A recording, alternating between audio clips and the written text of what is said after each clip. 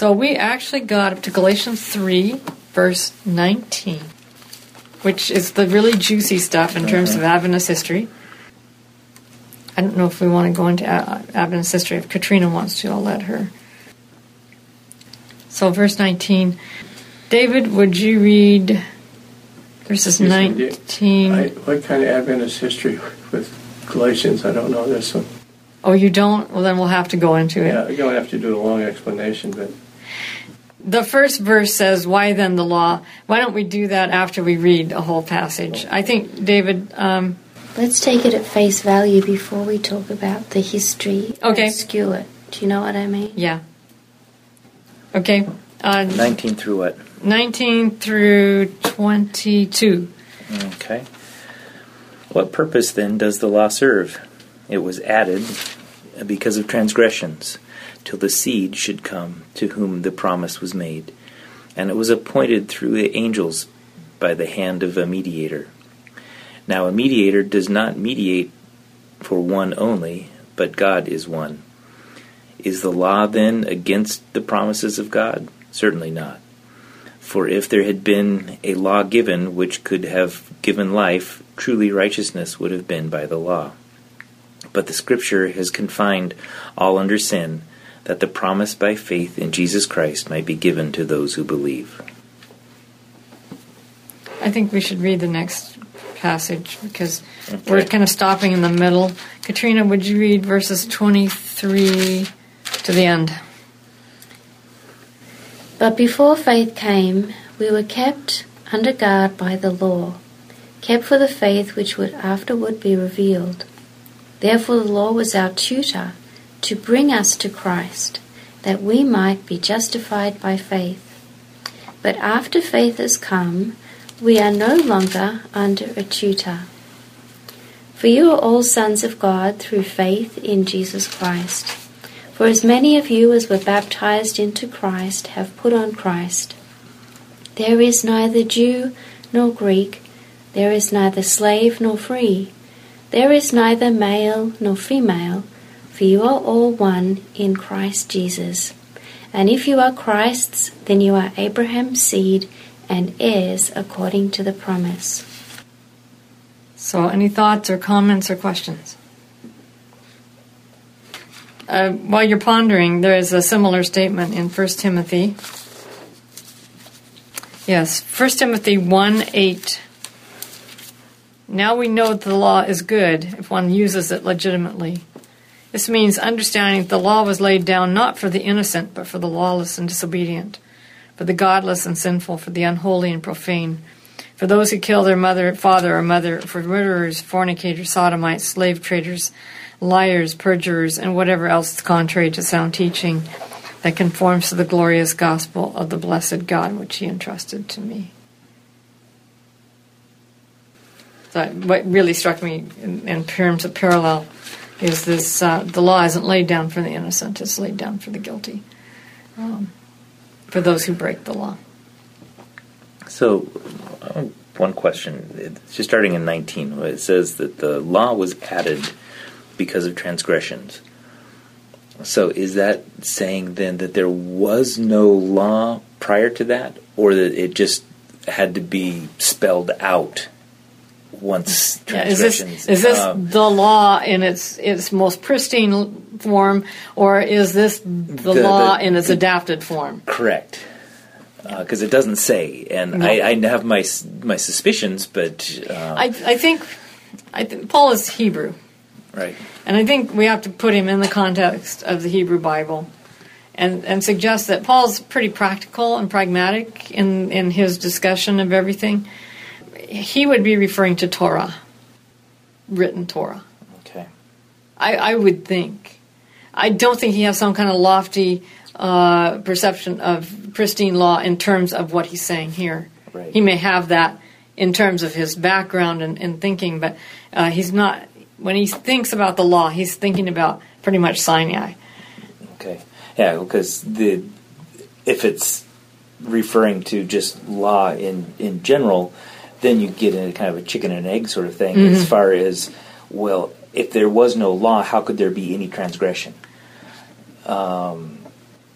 Well, he actually argues that, isn't it? If there was no law in Romans, if there was no law, then there's no transgression. Right. Except there was law. It is hard. It is... but the law that was added because of transgressions, it would seem to me, would be the written down law of Moses, of Sinai. That's how I've taken it. Well, I mean, that would be my assumption as well. Yeah, but it is interesting to probe that a little bit and wonder... But if you look back early in Genesis, I mean, there are plenty of instances of where there was things that were referred to as sin, or whether it be Joseph saying, "Yeah, how can I sin?" whatever. Right. But this is long before the Sinai, or you look at Cain and Abel, or certainly Adam and Eve in the garden. I mean, just so all these things that were being treated as being sin, but there was no codification. Correct.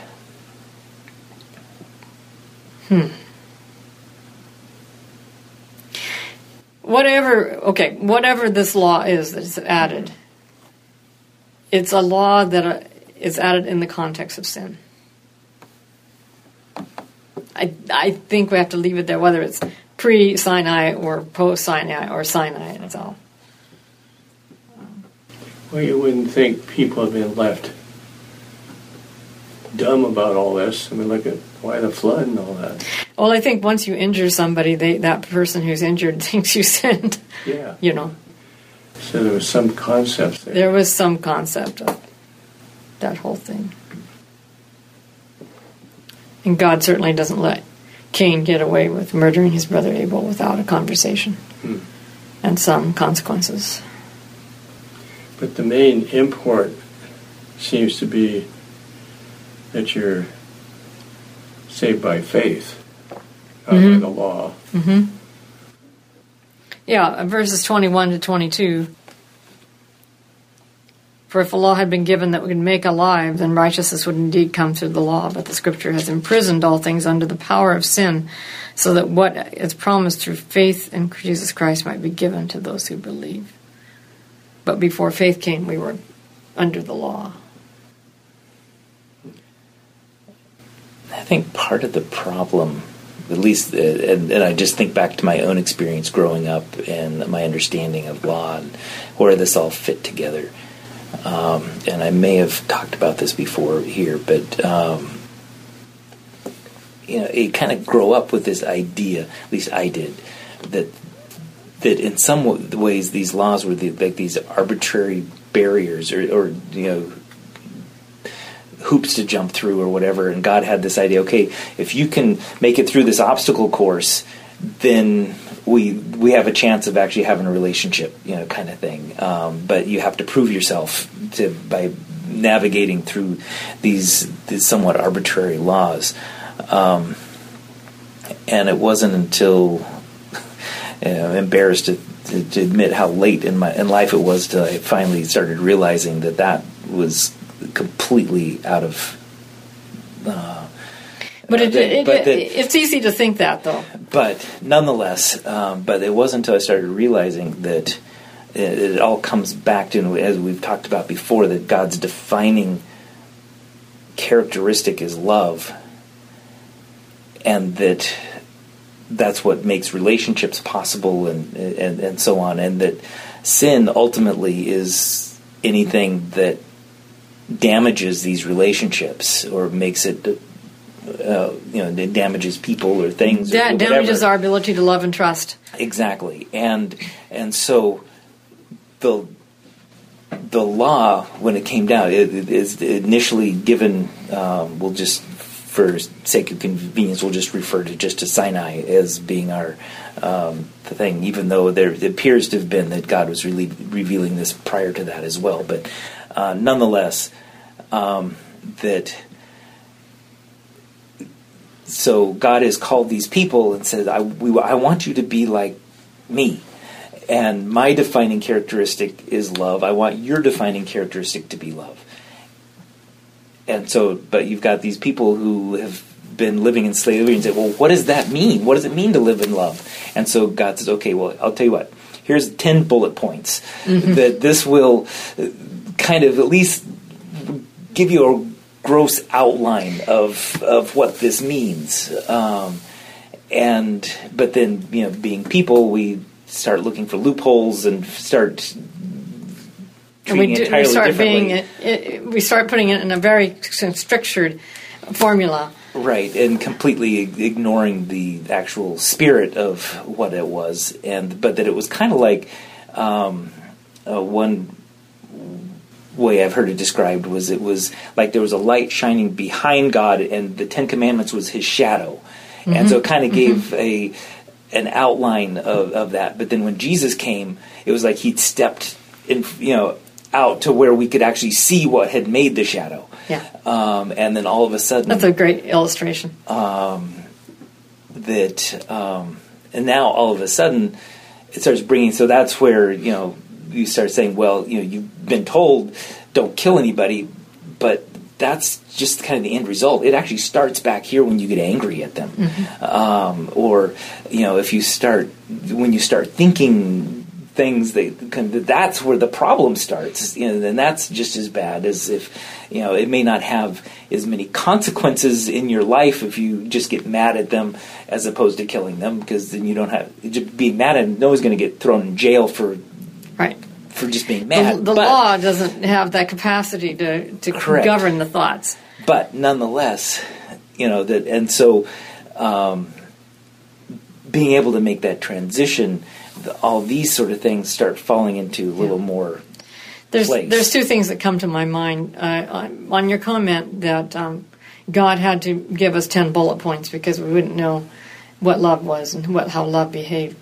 That was graphically brought home to me. And in my ethics class years ago, first 10 years I taught ethics, I had my students read the classic Situation Ethics by Joseph Fletcher. And Joseph Fletcher's thesis is pretty much you do the loving thing, and that's the ethical thing to do. And that means sometimes you can do things that the law forbids, but that love demands. And I asked my students to write a review on it. I told them they didn't have to agree with it. I had a very mature student, that is, she was older, who wrote a very interesting review, and my reader, who was grading these, said, you really need to read her review. So I sat down and read it. She had been raised in a very dysfunctional home and was kicked out of her home when she was 14 and forced to live on the streets. And she said that she would not have survived that street experience intact and remained a moral person if she had not been taught in Sunday school the Ten Commandments. That she said, I didn't know what love was. I hadn't been loved at home. I couldn't know what love was. And she said the flaw in Joseph Fletcher's book is he assumes everybody's been loved and knows what love is. And she said, that's not true. Not everybody knows. So they need the Ten Commandments as a guide until love comes knocking at their door and they can embrace it. So that comes to my mind. The second illustration is a little more juvenile.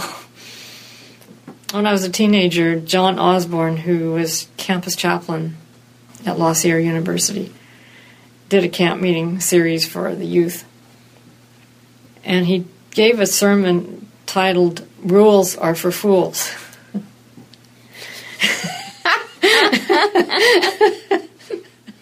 And it was very clever. He is a very clever person with words and expressing ideas.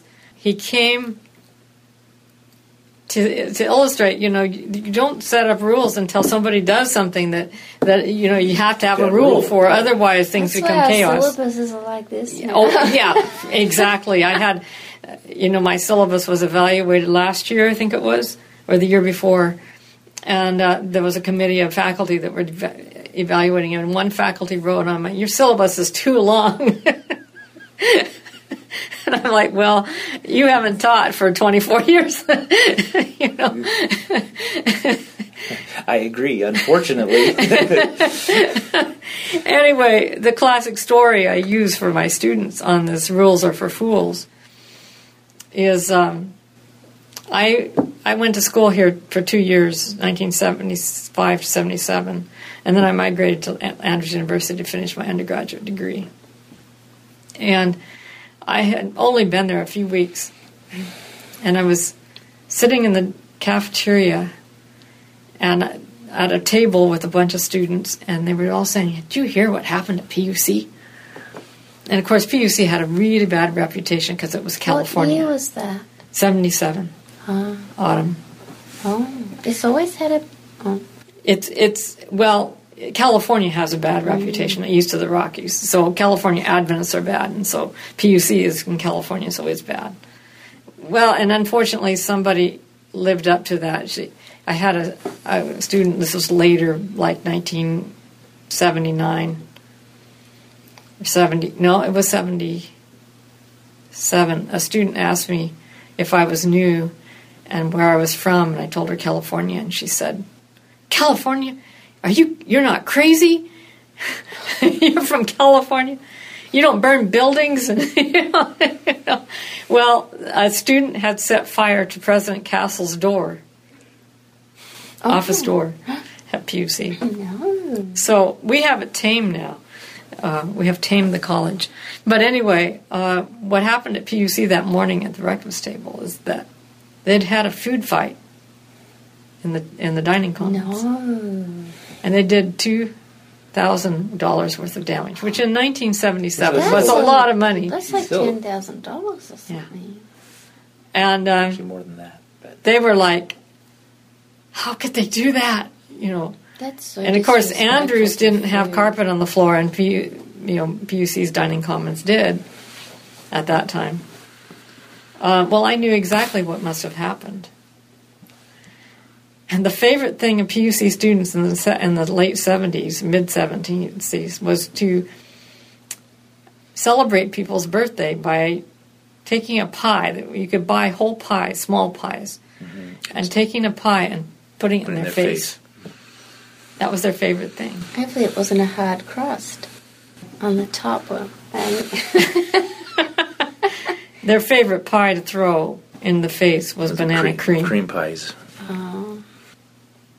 Probably what happened is the food fight erupted over it. Over it, yeah. Somebody got a pie in their face that didn't deserve it because it wasn't their birthday, or who knows what happened. Or maybe it was their birthday. Or They maybe just it wasn't. They decided to throw food. Right. And so they ended up with this huge food fight.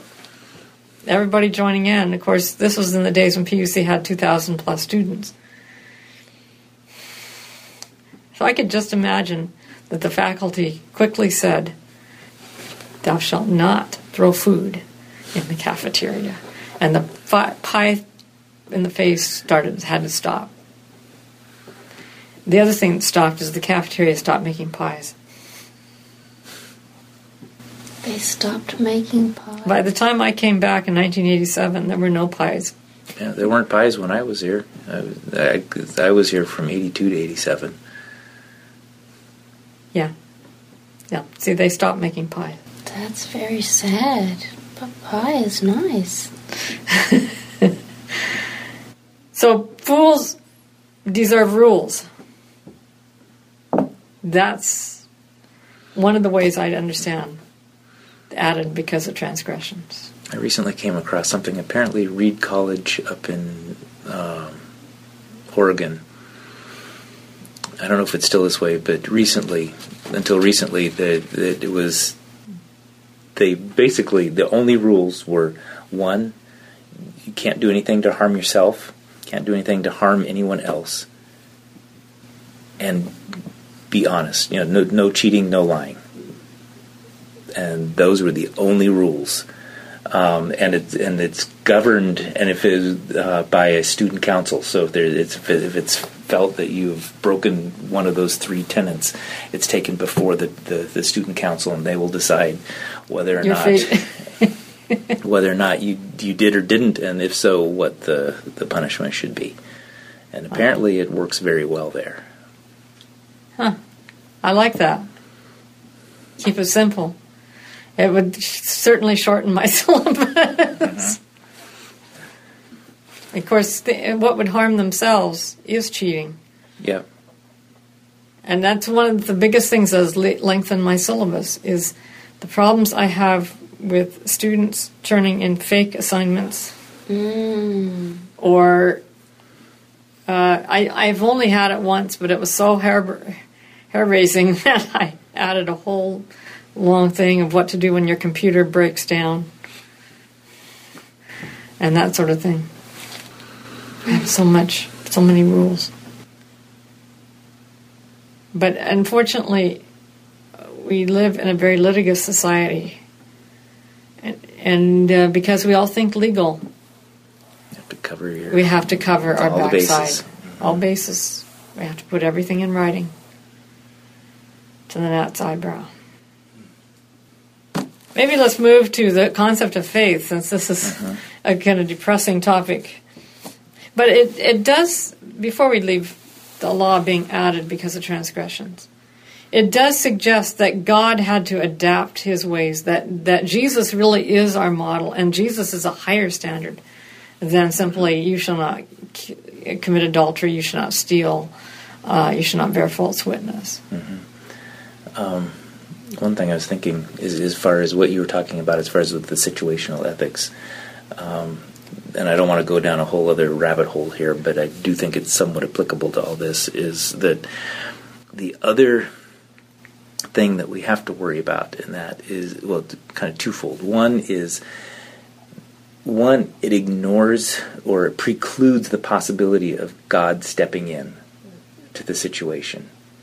That somehow I have to break this rule in order for it to make sure that this happens. But that there is the possibility of God actually stepping in and in a superhuman way still achieving that. And if we circumvent that we then prevent the opportunity of coming for God to actually step in. When I talk about lying, of course, the most standard example of when to lie is the Holocaust right. stories and all of that. I have two stories to tell. And one is Corrie ten Boom and her lying about the radio and having arguments with her sister Lolly, or sister-in-law, I can't remember, but having arguments with Lolly about when to lie and when not to lie, and Lolly was very firm about that. It's interesting, Lolly never went to concentration camp, but then she never hid Jews. But her son skipped the draft and constantly had to hide. And they had a trap door under the table, and they had a long tablecloth that draped down to the floor, and they had a carpet over the trap door. And one day the Gestapo came to get her Lolly's daughter's brother, Lolly's son. And the Gestapo said, "Where's your brother?" And Lolly had taught her children never to lie. So the daughter pointed to the table and said, "He's there. He's under there," or something. And so the Gestapo pulled back the tablecloth and looked, and she burst out laughing because she was so nervous and tense. And they thought she was laughing at them, that she had put them on. It was a trick. Yeah, it was a trick. And they left. And then there's the story of Rico Mundy's mother, or mother's mother, his grandmother, who was tempted to lie that they were hiding a Jewish boy. Instead, she said, "You may search my house," repeatedly, and they left her alone. So you have these stories where God intervenes and you're spared having to lie. On the other hand, Ellen White did understand that sometimes we must err. And she doesn't spell out what error means. I don't think it means deliberately breaking one of the Ten Commandments. But there are times when we have to err. And she said, if you must err on the side of the people. Or if you must err on the side of mercy. So I think when we start working with law as a fixed thing, our tendency is to be very inflexible. And I think when we move to a bigger parameter, which is Jesus, then we become less inflexible. That doesn't mean we go around breaking the law and lying at will. But what it means is that the things that we tend to put in the basket of law, we become more flexible about. As a therapist, you can say I've lied a lot through the years. People say, well, did he tell you that? I can't answer her. I don't lie to her, say no, but I have to redirect that. So sometimes lying is redirecting. It's not just saying no or yes, it's redirecting them. Or people will say, well, do you know what I heard about so-and-so? I don't know. No, I haven't heard anything.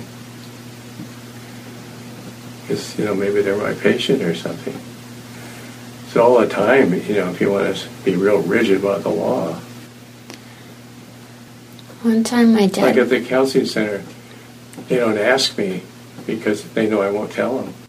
Yeah, you have, what is it, Hippocratic oath that you have to follow? Oh, that and HIPAA.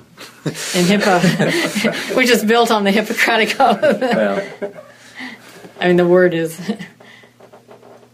You were going to say something, Oh, Katrina? one time my dad had to appear in court many times, subpoenaed to testify, about patients. Sure. But one time he went, and not only was, the patient, was there, but the judge was Dad's patient too. Mm-hmm. And of course he must act like he doesn't know anyone or, anything, and even, people who have some fame and that, we don't know about it. Well, we're actually told that doctors should not tell the patient everything. That they should refrain from telling a patient how sick they are.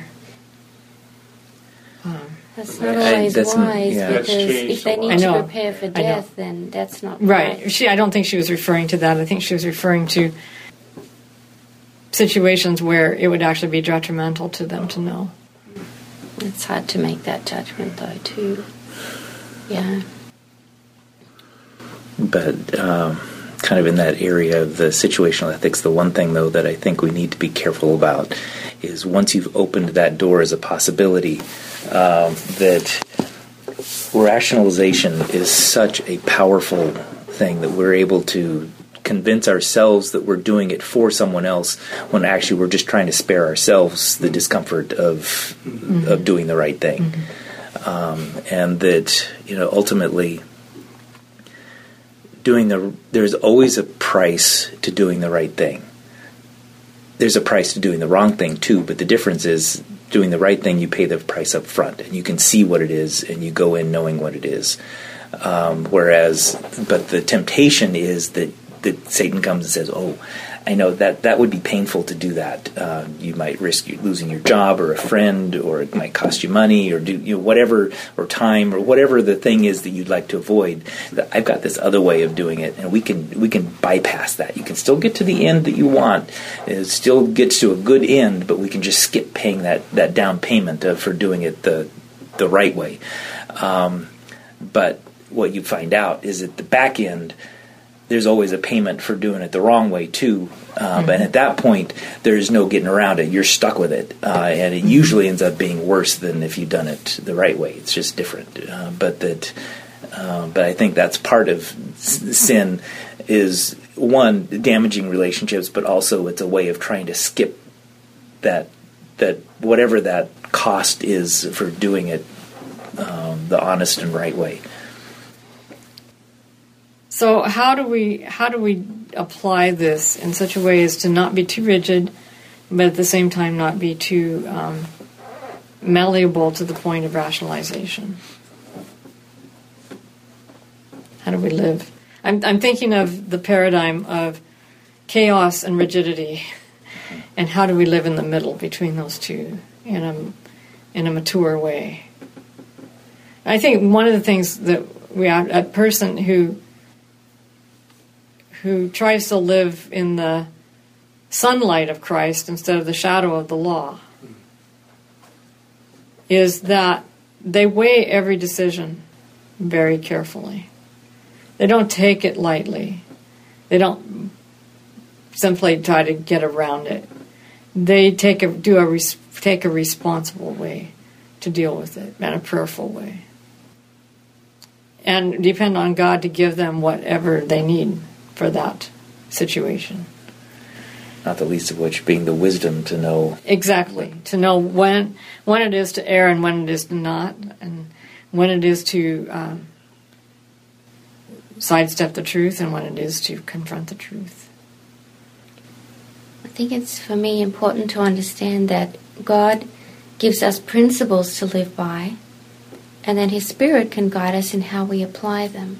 Mm-hmm. And so we need to look at the principle of the matter. What is the right thing to do in this case? Mm-hmm. And like you said, maybe that means more rigidly applying it, saying, all right, this has happened, these are the consequences. If someone has done something wrong, someone murders someone, we want to see consequences applied, right? Mm-hmm. But we also, within this broader sphere of our lives, want to understand that God has given us law because of sin, because He wants us to live by the principles of right doing. Yeah. Loving God, loving our neighbour, and valuing the things that God values. And is it possible that if we apply the life of Christ to the principle, to the application of the principle, that our goal is to be the most redemptive in the case? Because I think of a situation where a couple of late teenagers got into an argument that lasted 36 hours. And it was so intense, and they couldn't come to resolution, and they just went and battled it on and on and on and on and on. That finally it was a couple. He picked up the gun and shot her dead. And Like that really solved things. yeah, but he was at the breaking point, I think, at that point. Because they had not eaten, they had not slept, they had not drunk water, they were just locked. Her parents decided, instead of prosecuting according to the law, decided to do what is called restorative justice. And the only lawyer they could find that would do restorative justice was a very expensive lawyer in San Francisco. They lived in Ohio or someplace. And so they hired this lawyer to come and adjudicate this justice. And it's based on the same paradigm as the apartheid. When it ended, they had the Truth and Reconciliation Committee, or Commission, Truth and Reconciliation Commission. So they would bring the two parties together, and the parents would tell the boy who shot their daughter how much they loved their daughter, what their daughter meant to them, and how beautiful she was, and then they would tell what her death meant to them, how hard it was, and so on. And their goal was to not make him go for a life sentence. Their goal was to reform him, was to rehabilitate him. I never heard the end of the story because the judge involved, or the prosecutor, I guess it was the prosecutor, did not want, he wanted to put him behind bars. And that's not all bad. Sometimes being put behind bars is the most redemptive thing. Sometimes it takes behind bars and a lot of love combined to restore a person. And when a crime's committed, it's a crime against the state, not just the right. And that's why the prosecutor took the stance that he did. We should at least ask the question, why was this issue so explosive for Adventists in the late 19th century? Starting from 1870s, grew to a big problem in the 1880s, 1890s. What is it in this passage that would be so explosive, so troubling to Adventists that they became gridlocked. Because it was inconceivable the Sabbath was added because of transgression. And what? It was inconceivable the Sabbath was added because of transgression. A Sabbath is eternal. It was started in Eden before sin entered the world. Yes, that's what the argument led to. But their sticking point was, is the law referring to the ceremonial law, the Mosaic law, or is it referring to the Ten Commandments? Right. And it was a great controversy because Elliot Wagner's father or grandfather had researched it, and Ellen White had written him a letter saying, no, it just refers to the Ten Commandments, and then she loses the letter. And so 20 years later, this erupts. Ellen White can't find the letter. And they're disputing, is it the Ten Commandments, is it the ceremonial law? And there's a deep division between GC president, everyone's divided over it.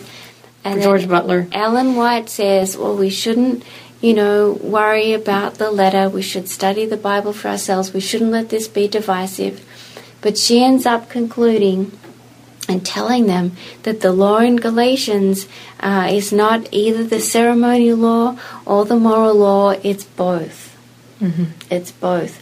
Because the consequence of saying, it's the ceremonial law, right, or saying it's the moral law means that, what do we do with the Sabbath? Because Adventists had become these die-hard legalists. They lived for the law. That was their entire message. Mm-hmm. And so the whole issue of Galatians and righteousness by faith explodes in Minneapolis, and then after that, and the church leaders are deeply divided because they had become so legalistic, so focused on the law, that Ellen White said, we need to start preaching Christ is our righteousness, which is interesting because that's the very issue that Paul is getting into in Galatians, is he's trying to take their focus off this application of the law and circumcision and what it represents. And Paul becomes a complete heretic to the Jews, the Judaizers in that era.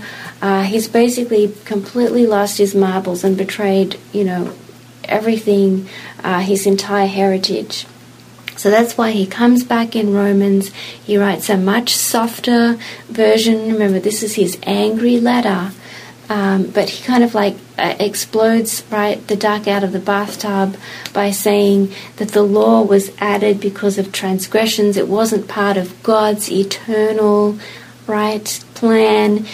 All of these things become questionable, but we must always go back to the context.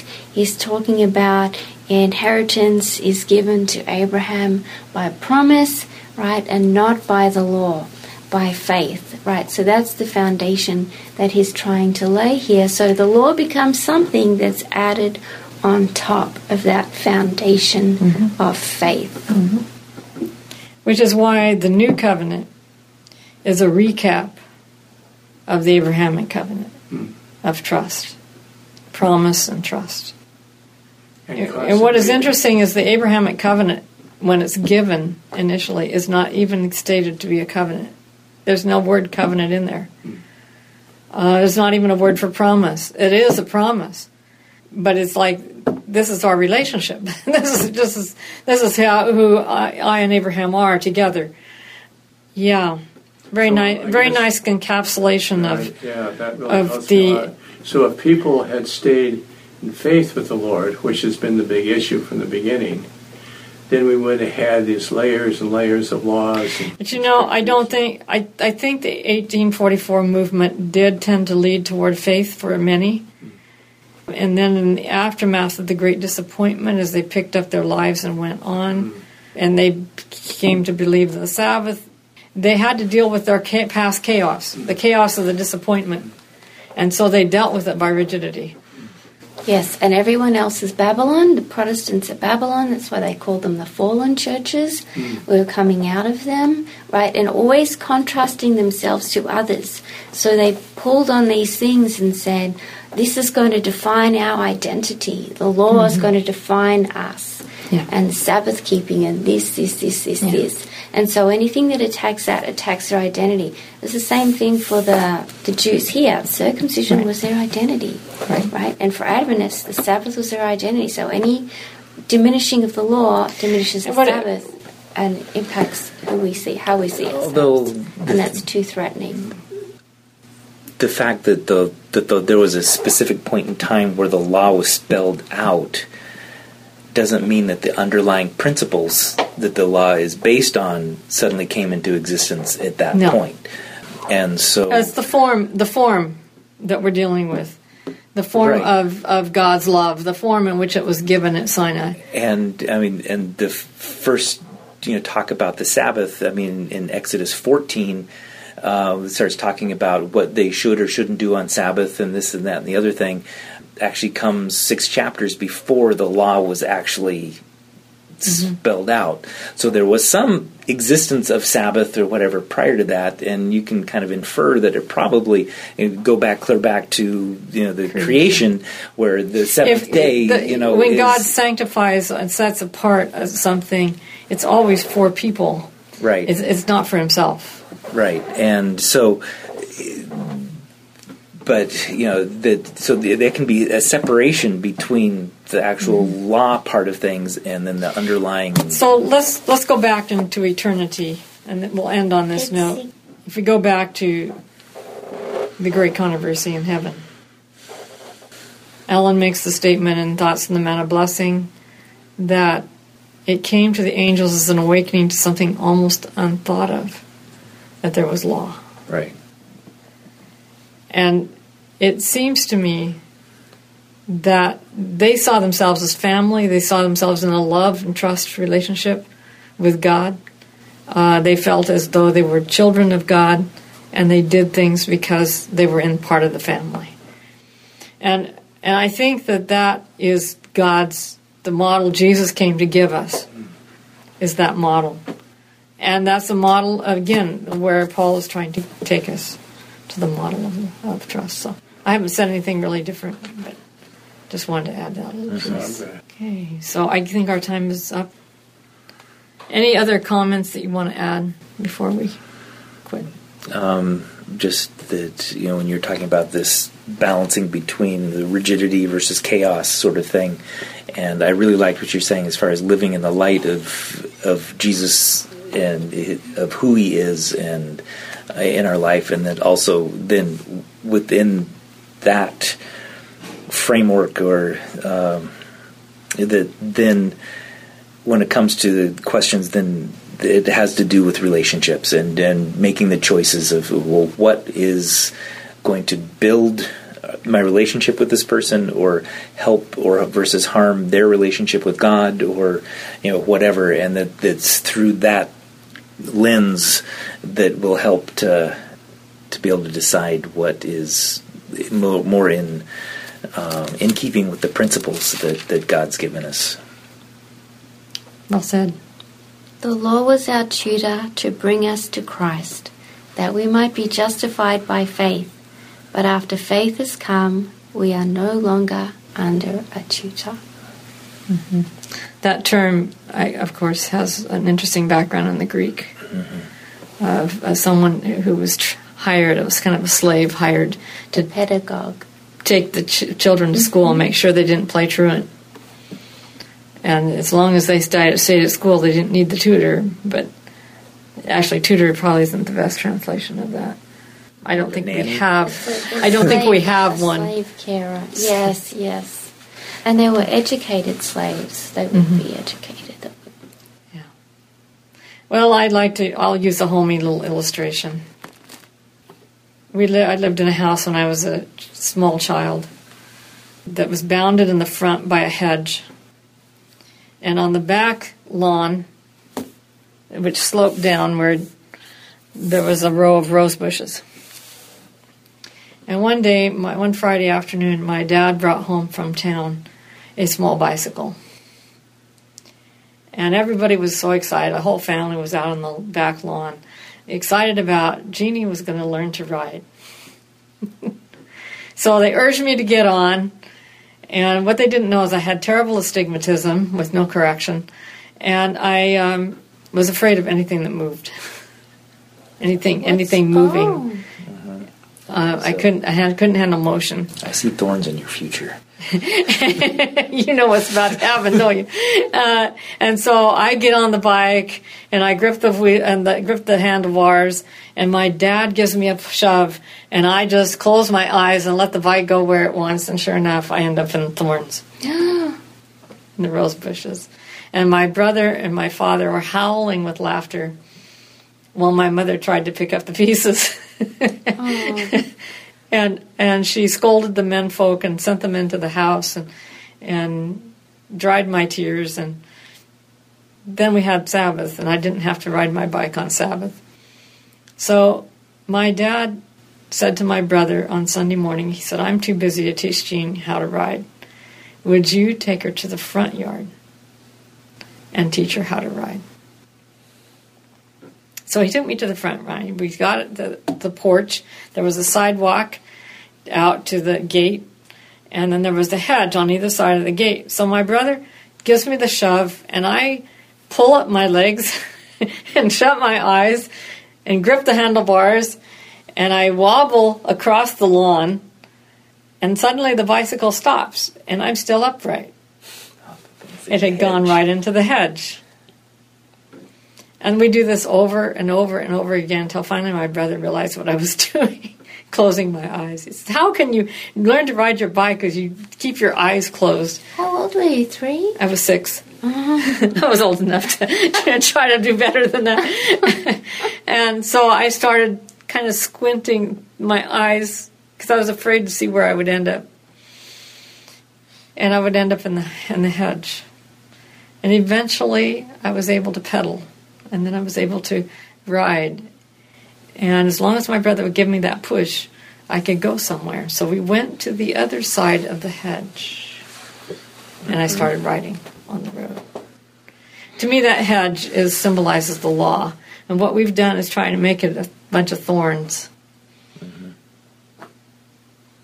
But the law is there to protect me until I learn trust in Christ. Yeah, years ago, Andy Stanley did a series on the Ten Commandments that it was called Guardrails. Mm-hmm. With the same idea, that it was. You can use all kinds of ones. Mm-hmm. Playpen, small children. Yeah. All right. Well, we need to have prayer and go to church. Dear God, we thank you for the law that you gave us to meet us where we were, where we were and where we needed to be in our intermediate state. We thank you that you made it a hedge of protection and not something thorny. And we ask that we will never stop appreciating it, but that we may learn to live on the other side of it in Christ, looking at the principles in not only in His Word but in His life, and learning through His eyes how to apply them to each situation. We thank you for this in Jesus' name. Amen. Amen.